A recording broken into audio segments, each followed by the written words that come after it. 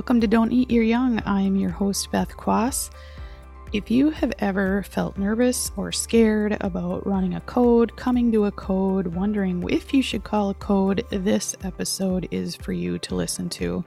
Susan Davis is the rescue RN, and she is teaching people how to prep for codes, to recognize when they need to call it, and what to do the first steps. She really takes it down to the nitty-gritty of how to respond. I'm so excited to have her here today, so please welcome Susan Davis. Welcome to the show, Susan. I'm so happy to have you today. Oh, I'm thrilled to be here. Thank you so much for having me. So tell us a little bit about your nursing career and how you've gotten to where we are today. Yeah, it's one of those journeys that you don't know you're on. And all of a sudden, one day you wake up and you're a cardiac arrest education specialist. How did that happen? So I did start out in trauma. So emergency was my thing. And I definitely work better in that type of environment. I loved trauma medicine. From there, responding from critical care emergency room to the inpatient environment is where I first started seeing the difference in the mindset and the skill set of someone who works in critical care versus an inpatient environment. So from there, I had a great interest in critical care, and I ended up getting my medic license while I was working trauma because I wanted to do flight.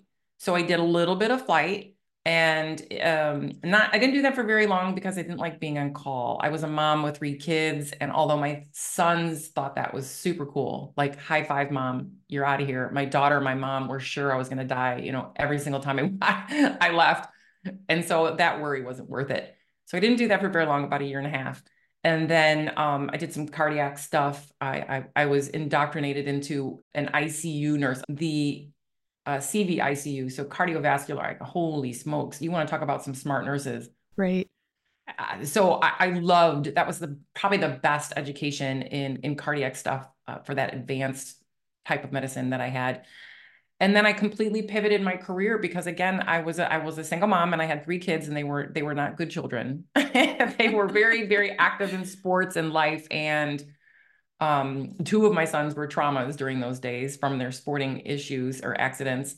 One was a motorcycle accident, and the other one was I don't know, jumping BMX or jumping off something high. I don't. So that led to me actually pivoting I became the director of a large corporate American Heart Association program.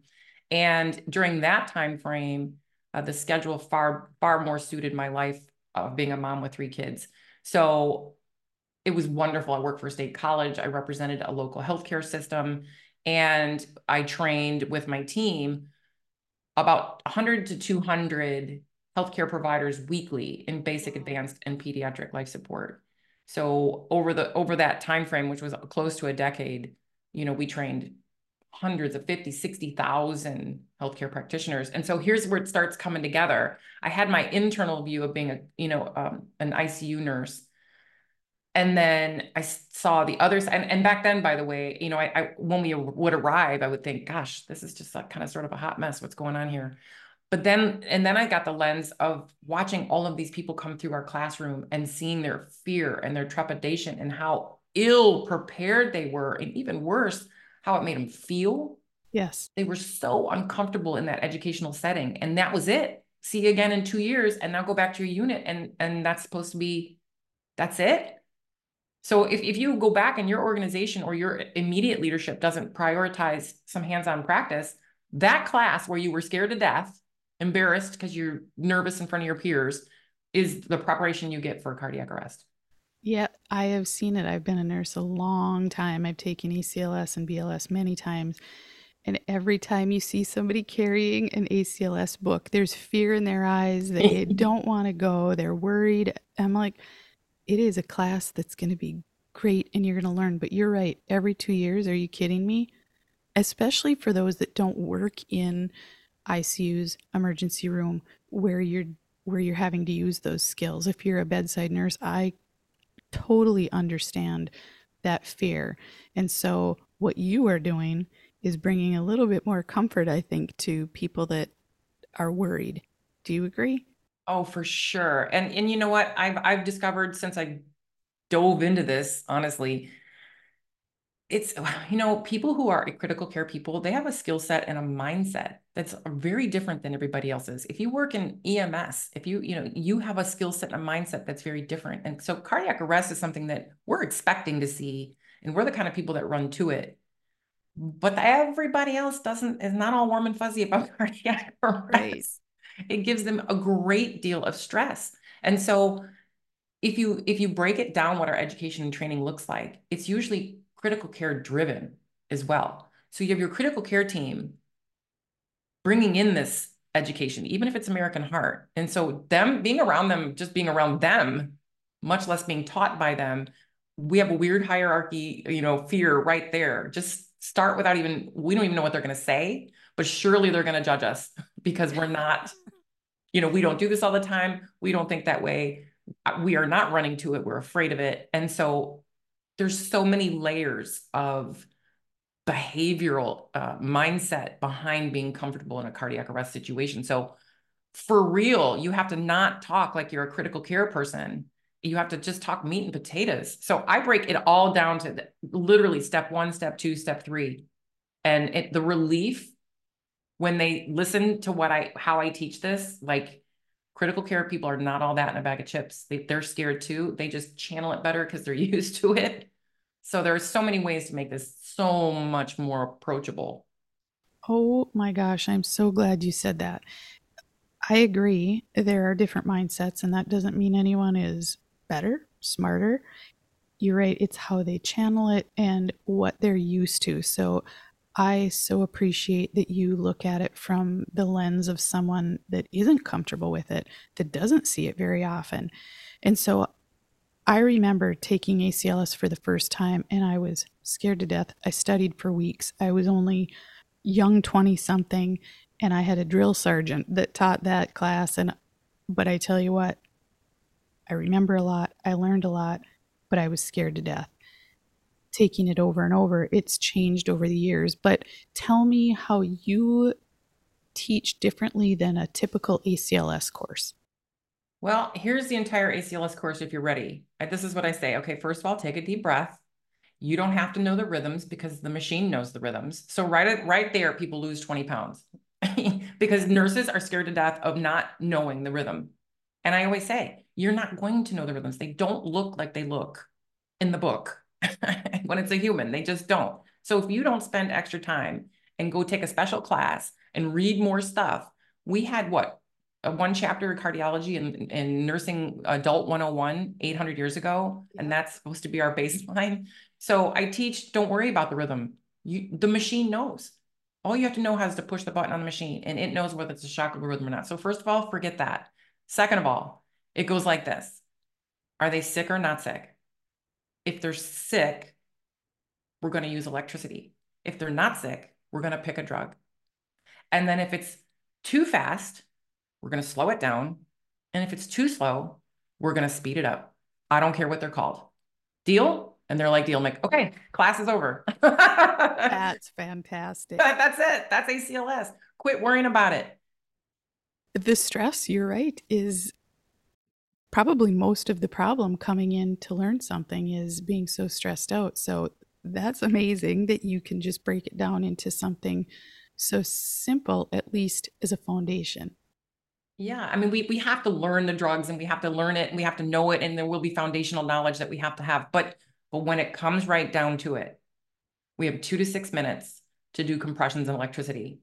If we are worried about that top drawer, which is what they're worrying about the rhythms and they're worried about the drugs. But guess what we don't do when we're worried about that? We don't do recognize the problem, call for help, begin compressions, and use your electricity. That's it. The best science in the whole wide world supports only those 2 things Right. for survival. By the time we get to the top drawer, it's because we did not do those first things that were in the top drawer. So I try to tell them, 2 to 6 minutes, master those first 2 to 6 minutes, which is the whole premise of code prep, of course, level 1. And then when our critical care teams are like, yeah, when are you going to get to our stuff? And I'm like, okay, show me you got this. And if you've got this at about a minute and a half, you'll be ready for your first drug. And then we can change your rhythms and we can make it as hard for you as you would like. But I'll tell you what, again and again and again, they can't until we do it a few times, and then they do it. So I think it's about less is more. Instantly, how can you remember something so important in a fear state in your mind and body? Right. Absolutely. And so when people come in, you know the group that you're having in if you're the instructor, and you are tailoring it to that specific group. For sure. And the beauty of where we were teaching these courses, and this was for a large healthcare system, so it was every specialty would come in. So I would have groups that would be respiratory therapy. You might have a pediatric cardiologist, you might have a PT, and you might have a transporter. Well, that's not true because transporter is not going to have advanced, but they might be all be in a basic life support class together. Right. So the beauty of interprofessional classes like this is I always say we don't get to choose how we're going to do basic life support. It's the same for everybody. It's the same. So I don't care if you're a pediatric cardiologist. I don't care if you're a transporter. We still have to recognize the problem, call for help, being in presence, use electricity. It doesn't change. So once we get that playing field, and it's like you have to slow your roll and literally make that a major point, because everyone goes right past basic life support, and now we're into these algorithms. And that stuff is just, it's not cool. That's an important point. You have to start with BLS before you can move to ACLS. And I was in a code situation. They called a code, and it was right outside the hospital doors. And knowing everything that I know, we weren't allowed to do anything other than BLS. And we had to wait for an ambulance to come, even though we were right outside of the hospital. But those were the policies. That's very hard, but that patient collapsed, and BLS was what was going to save that person's life in that first few minutes, like you said.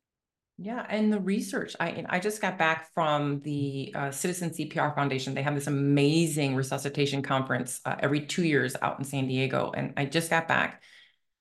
And the top researchers in the world presenting their science on why hands-only CPR right now is the gig. Giving breaths that went out of vogue pre-pandemic. That went out of vogue. We have 6 minutes where compressed electricity is how the body responds in a sudden cardiac arrest. So it's the top science, as well as, people feel so frustrated. We want to get IV O2 monitor and all this stuff, but really in the majority of the world, we only have our hands, and if we're lucky, an AED. Yes. And there's people think you're in the hospital, so all that goes away, but it's not true. We're just people. Nurses are people, transporters are people, pediatric cardiologists are people, and we get scared too. And although we have equipment right there, if we don't do hands-on practice with it all the time, then it's still going to be a ruffle, and it needs to be broken down to just the basics. And when we do that, everybody is part of a basic life support rapid response team. Everyone, just like at home, you're waiting at home, you call 911 and you wait for the team to arrive. Well, the same thing happens in the hospital. Yes. We call for help and we're waiting for the team to arrive. But in the hospital, the average time in the United States for rapid response teams to arrive is 4.3, 4.5 minutes. The time in hospital to first shock in the United States, right, is 9 minutes. That's the average time. Shocking to me. It is shocking. It's shocking. We're supposed to be compressions in 1 minute and shocking within 2. So this is a huge problem. It's a huge problem. And those cardiac arrest, advanced cardiac algorithms aren't cutting it. So we could keep focusing on that, making sure these nurses know these rhythms, know these drugs. But that's not where the outcomes aren't coming from those drugs and those algorithms. The outcomes are coming from managing confidently those first few minutes. Yeah, and the first people to typically respond to a code situation are the ACLS nurses, because the physicians are who knows how far away, and the ACLS nurses are ready, and they're ready to go. And those are some of the smartest people I've seen in a code.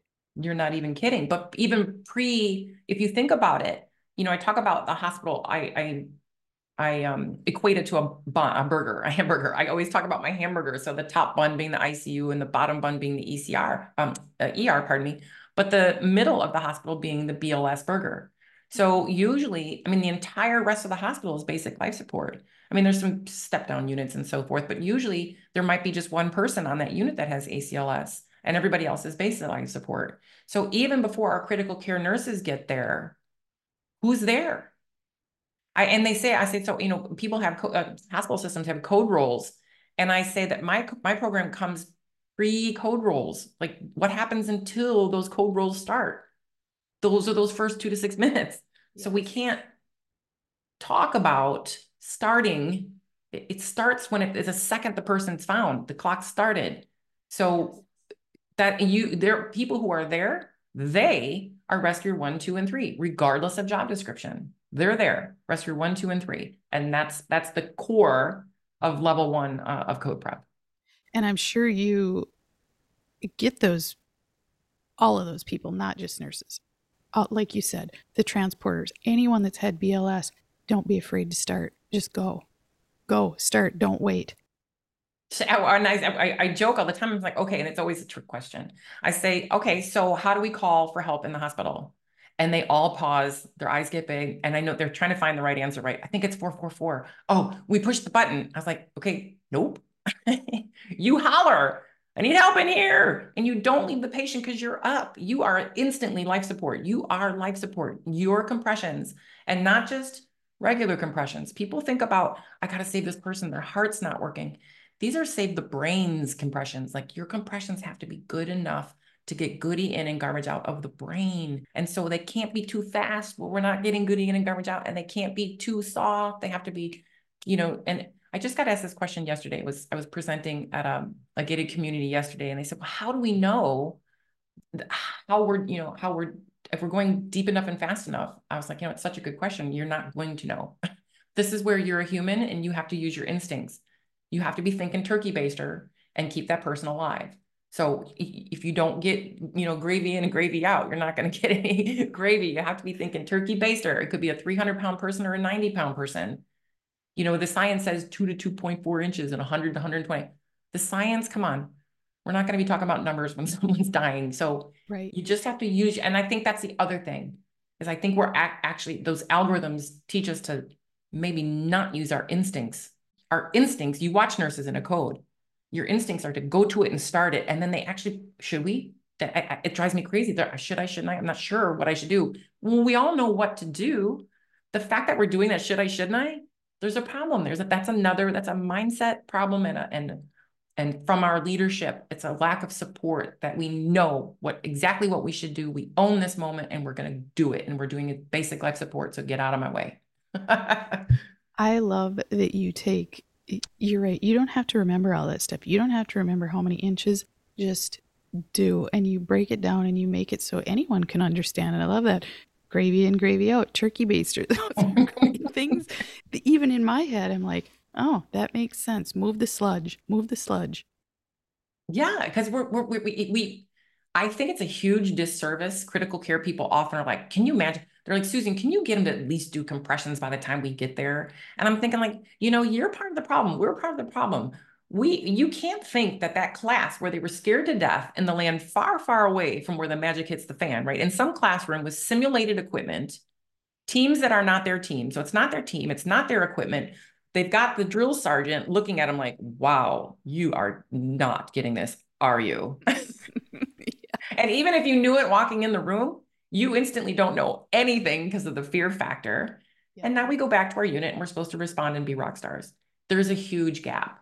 It's a ridiculous gap. It's been there forever. And I keep saying, I have not recreated anything, you guys. I'm just calling everybody out. Standards equal commitment. I just talked about that today. I mean, if you're saying this is a standard, then you have to be committed to it. Otherwise, our outcomes would match our outcomes will match our commitment. Put it to you that way. Yeah. And that's how you set a standard. So you saw the gap and you have created what? Tell us what you are getting out to people that helps them in these situations. So I did just that. I broke it down. Like, what do I want? Where is the problem? And how can I fix it? Because this seems just silly. This just seems silly. So I created a program called In fact, the name Code Prep, I was studying in my graduate work early in my master's. I was studying in hospital cardiac arrest response and mock codes all over the country, all over the world. And I put together this amazing mock code program like us critical care people do. And then I was walking in the door. I thought, you know what? This is just junk. I'm just repeating all the research I just read from all over the world. And it's still not working. We don't need a mock code program. We need a code preparation program. They need to know what to do until we get there. So I started over. I said, I'm going to start to the actual just from scratch. And I do. Like we go to the crash cart. They don't know that the wheels are locked. They don't know that it's plugged in. I can't tell you how often I've seen, drywall coming down the hallway and the wheels, and here it comes. And of course, now they're nervous in their period. If you don't know how to do the pads and undo the pads, they don't know how to turn the defibrillator on. They're afraid to touch it. 90% of them have never taken the backboard off. Okay, so let's just talk about that. And everyone wants to talk about the cardiac rhythms and the drugs that go with it. I'm thinking we're a bit off track here. Like they need to be able to handle their equipment comfortably and confidently again and again and again and again. If you add up the wheels and the plug and not plugged in and can't get the backboard off, let's face it, they don't even get the backboard. So our compression quality is in the trash without that backboard if they're on the bed in the hospital. So code prep really truly, I have 5 modules. It's mindset. What are we talking about here? And then I do visual acuity, which I train. This is my early warning system. I threw this in at the end because I would be remiss if I didn't do something upstream on how can I support nurses to catch the problem, because the best cardiac arrest is the one we prevent. Something that's not more charting. Early warning systems are great, but they're only as good as they're used and timely information put into them. And we know what nurses are doing. So mindset. The second one is visual acuity. I teach a green, yellow, red. I stole this from my pre-hospital knowledge of a MCI, a mass casualty incident, where the green are walking wounded, yellow have the 1 issue, red have 2. It's just a real intuitive, like, you're good, thumbs up, thumbs down. Yellow, I'm not sure, gives them permission to get help. And I go into all about that. And then red is, yeah, we got a problem. It's time to code prep the space, bring the cart, where's the stool, clear the room. We're thinking proactively. So that's a 10-minute module, visual acuity. And then I go into the emergency equipment, and it's literally like step 1, step 2, step 3, how everything on the outside of the cart is what you need to save a life. Quit worrying about that top drawer. And then rescue 1, 2, and 3. Who is rescuer 1, 2, and 3, and what are their duties? Everybody is the first answer. And the second answer is, 1, you find the person, you're up, you begin compressions. 2, first one up to get there, their immediate job is to support number 1 on their compressions. First thing, you become the CPR coach. You tell them to take a deep breath, slow down. What can I do to this space to make those compressions more optimal? Lower the bed, lower the rail, get the pillow out, position the patient, open the airway, whatever you can do for compressions first. Second is then room prep, knowing that the world's on the way. And then the third is the cart grabber. Cart grabber, everyone grabs the cart, they bring it in, and then rescue 1, 2, and 3, they do all the steps. They get the backboard, they place the pads, they turn on the defibrillator, and they push the button. That I train everybody to push the analyze function. No harm, no foul. Step 1, step 2, step 1, turn it on, just like an AED. 2, push analyze, not charge. These new defibrillators the charge is already in there already anyway, but you don't have to know the rhythm, machine does. Push the analyze button. In less than 10 seconds, the machine knows. Shock or not shock. Guess what happens if it says shock? We clear, we shock, we go back. And you know what? We do that. We do it again, and we do it 3 times.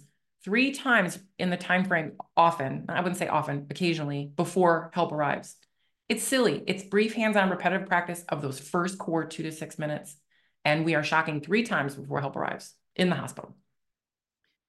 That makes me feel better. And I've been doing this a long time. And to break it down into such basic steps, and I guess what I see is basic. I mean, truly, turn the machine on. That's a big deal.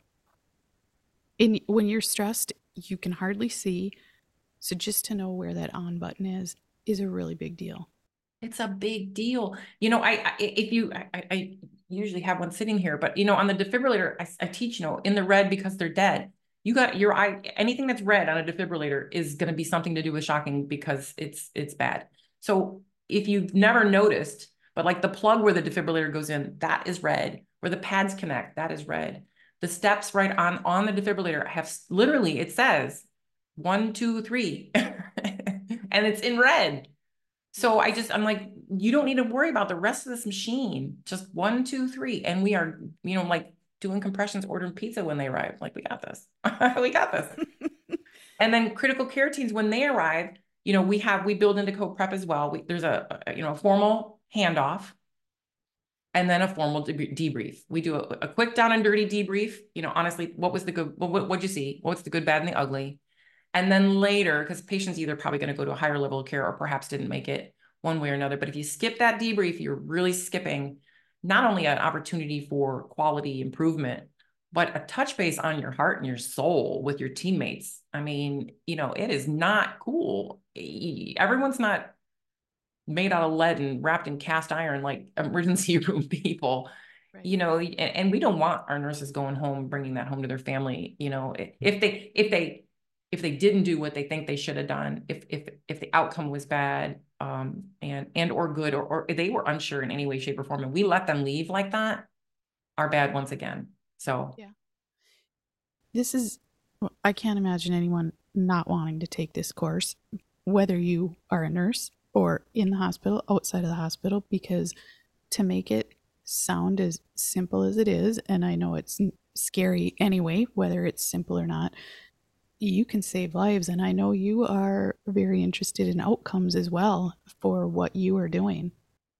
I am. And the weird part about it is I've been so focused on, well, the focus of my doctorate was, it's a long title, but it was Code Prep, Interprofessional Drills for Nurse and Interprofessional Self-Efficacy. I mean, it goes on and on. Outcomes weren't even on my list because I was so upset with how it feels to not know what to do or to be unsure whether you should do it. That's why Code Prep was created. And then I was like, oh yeah, okay, so the patient outcomes, that's cool too. I mean, and it is true. It's very cool. And, if we master those first 2 to 6 minutes and we do get goody in and garbage out from our brain, then we will and we get them to post-resuscitative care as soon as possible. And we do our best. And then we support them after. But we're going to have cerebral scores that are, 1s and 2s is what we're after. We want someone to go home and have the holidays with their family. We want them to be having a New Year's 2024, what's going on this year? What are my plans for the future? A good, getting them to the ICU is cool, but getting them home is much cooler. So what you said, how we feel about something really resonates with me, and I'm sure it does a lot of other people. Feeling like you don't know, feeling like you're stupid. I think we have all felt that. We've all been there. But to be able to take a course where it's okay to feel that, we understand that you are human, you would feel that, and here's what we're going to do to make it so that maybe you can feel less uncomfortable in these situations. That's a big thing to me. Well, and I always say this, like, I am the permission. Like, I do speak the standard of care. I'm not asking anyone to do anything other that's not the standard of care. So get out of your head and realize that you have permission to do this. We have a duty to respond this way. And I give permission to, my critical care teams, because they truly don't know either half the time, right? But they think they're critical care. And so they maintain this hierarchy, bravado, and they're scared to death too. Yeah. There's usually only 1 or 2 in each unit that are the ones that are the real, I call them crackheads, lovingly, of course, but yeah. They're the ones who run because they love this and they've got this, but everyone else is like, yeah, great. I'll watch all of your patients. I'm good. Like, go for it. But to say that I've been, let's say, a nurse for 20 years and admit that I'm scared to death of cardiac arrest, that is another weird, gig that nurses carry. Like, I'm supposed to know, but I don't. And I don't want to admit it to myself, much less my colleagues, because I have seniority here. I've been here so long. Surely I've seen this 100 times, but they haven't.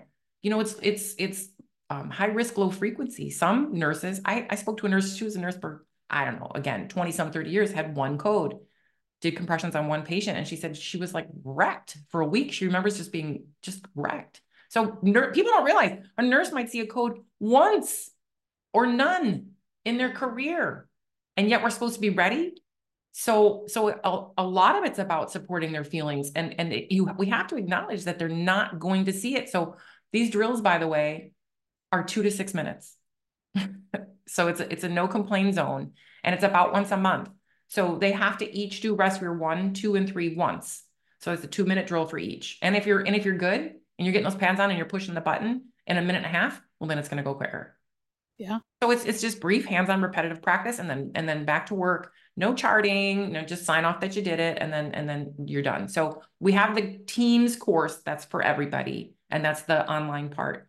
But then I do my workshops, and I do the coaching classes, because someone has to make sure that they're doing the drills correctly, and there always has to be a driver. Like every other initiative in the world, especially in the healthcare, it'll fizzle out without drivers. So we need co-prep coaches. So that's part of my rescue tour, and I'm so excited about some of these invitations I'm getting right now to come in, and we'll put together their core coach team. And they also get the Teams course, but then I teach them how to put together the equipment for the drills, how to run the drills. And then depending on how long they have me stay, I really like to stay a day and a half. I want to go with my newly trained coaches into their environment and run some drills with their team members in the units, because that's where the magic happens. Empowering them and getting the feelings out of the way, and letting the first thing to everything in the class is equalizer. Okay, we're all scared. Don't lie. Don't lie. We're all scared. And this is horrible, but I promise you this is going to be fun. And they relax and they get into it. But the first part of say it's a day and a half. We do the course. The second half is hands-on with equipment. And then the third half, or half the next day is hands-on in the unit doing the drills. And then I like to pop into different areas, and it's not a surprise attack. That's the thing. I don't like to, you can do mock codes after you've code prepped, because now it's fair. Yeah. They're not going to feel silly and put upon, right? And you don't move to level 2 code prep, which is the ALS, until they've got it. Now, and then they'll actually be asking. They'll ask for what's next. Now we feel comfortable in this. We know we can run the code until help arrives. We know we've given the patient and ourselves our best opportunity. Okay, now challenge us, change that rhythm. Let's see what the drug is. And then it's fun and they're ready. So I am in awe of what you're doing. This is incredible work. You are saving lives because you're helping people understand how to just get started. Just start. And that's what we need. And that is incredible. So next, you're teaching nurses. Nursing students should have this information. Oh, my absolute favorite. Yet take the fear out of them, or some of the fear. I love working with nursing students. I hope that I get more invitations to work with more nursing students, because they are also very hungry. They're scared to death, but they admit it on day one. Yep, we're scared to death. Can you help us? I can do this class. I've done this class. I can do it in 10 minutes. I can do my class in 10 minutes or 3 days. I can fill it full of science. I can talk about failure to rescue. I can honestly, if I get 10 minutes, I'll take it, and we do it. And then I tell those nursing students, I said, now, you right now are more prepared than any nurse in that hospital because they'll do it. Yes. If I say, I give them the permission, I'm the permission, this is the standard of care. These are the steps you're going to take. We practice it. They can do it in 2 minutes or less, which, by the way, is a really cool research thing, by the way. Also, speaking of nursing students, graduate nursing students, I love working with them as well, because they always need a project. So code prep is a perfect grad school project for your master's or your doctorate. And you just take my work as a template, and then apply it from your lensing of your specialty. So you could be OR, it doesn't matter where you are. You would apply it to your area and then do the research. So it works. It works with people on a clinical ladder, magnet research. And then I have a really cool thing that, speaking of students again, is that analyze function. That button that turns it into an AED, by the way, and then it talks. People don't even know. So let's just say it's not a shockable rhythm, and not shock, not advised. What do we do? Back on the chest, we're doing compressions. But what amazing research because we can get the timestamp from when they push the analyze function. right? So let's just say there wasn't shock advised, but every time they push that button and time stamped, what amazing research we could capture, interprofessional, who's pushing that button and the time, and we can change that 9-minute thing in a heartbeat. This is 9 minutes is ridiculous. Yeah.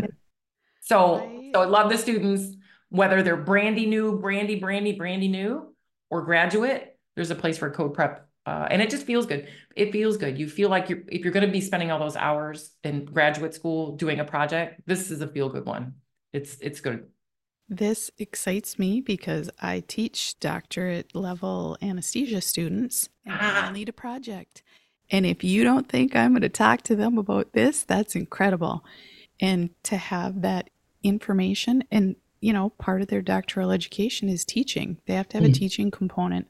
And so to take this and educate whoever they think needs it, what an incredible project. I am so happy that you said that. Well, thank you. And I get the benefit of their results. And so I love, and I'm a DMP, mentor. I do, and I precept as well. And I'm always like, well, I've got a kind of a cool project up my sleeve. But the program is not perfect. I implement it myself everywhere I go. But the beauty of having students is their perspective. They can help me make it better, because the more areas we do this, the better we all get. Because for instance, OR or OB, all that specialty equipment. And, I've been an expert witness in the past and read some of the stuff, and they go on and on and on, but I go to those first 2 to 6 minutes. I'm like, the game was over right here. The game was over right here. There's no need to deliberate on all this other stuff. They didn't do basic life support. So, and they always say, well, it's very different in the OR because we don't have this and we don't have that. And it's the anesthesiologist who calls the code. Well, people always say, well, how can we do code prep here?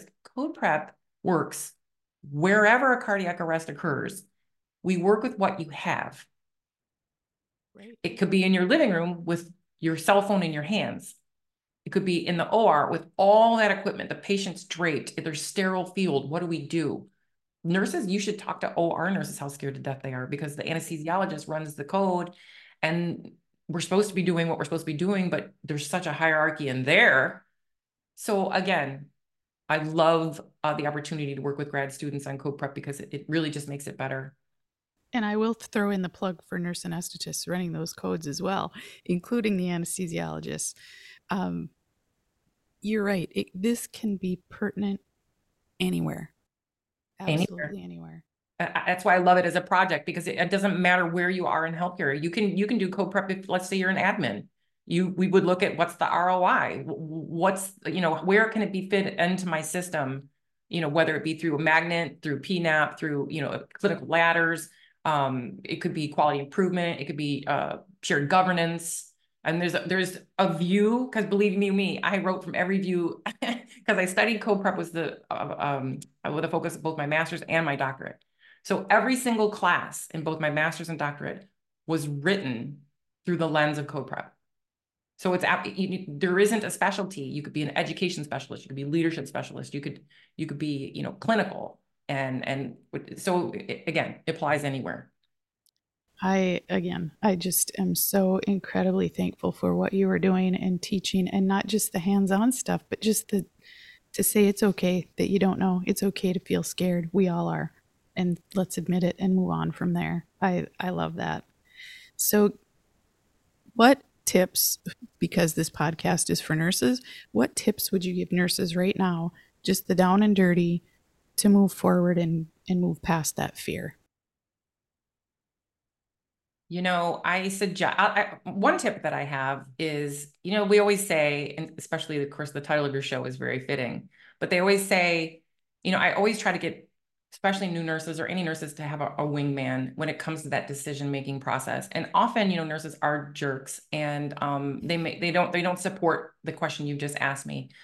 So lately, one of my cool tips has been pal up with a respiratory therapist, because they are a set of eyes and ears that are really, really good at cardiac arrest. People don't realize that respiratory therapists, they go to every single unit in every single area. So they see codes a lot.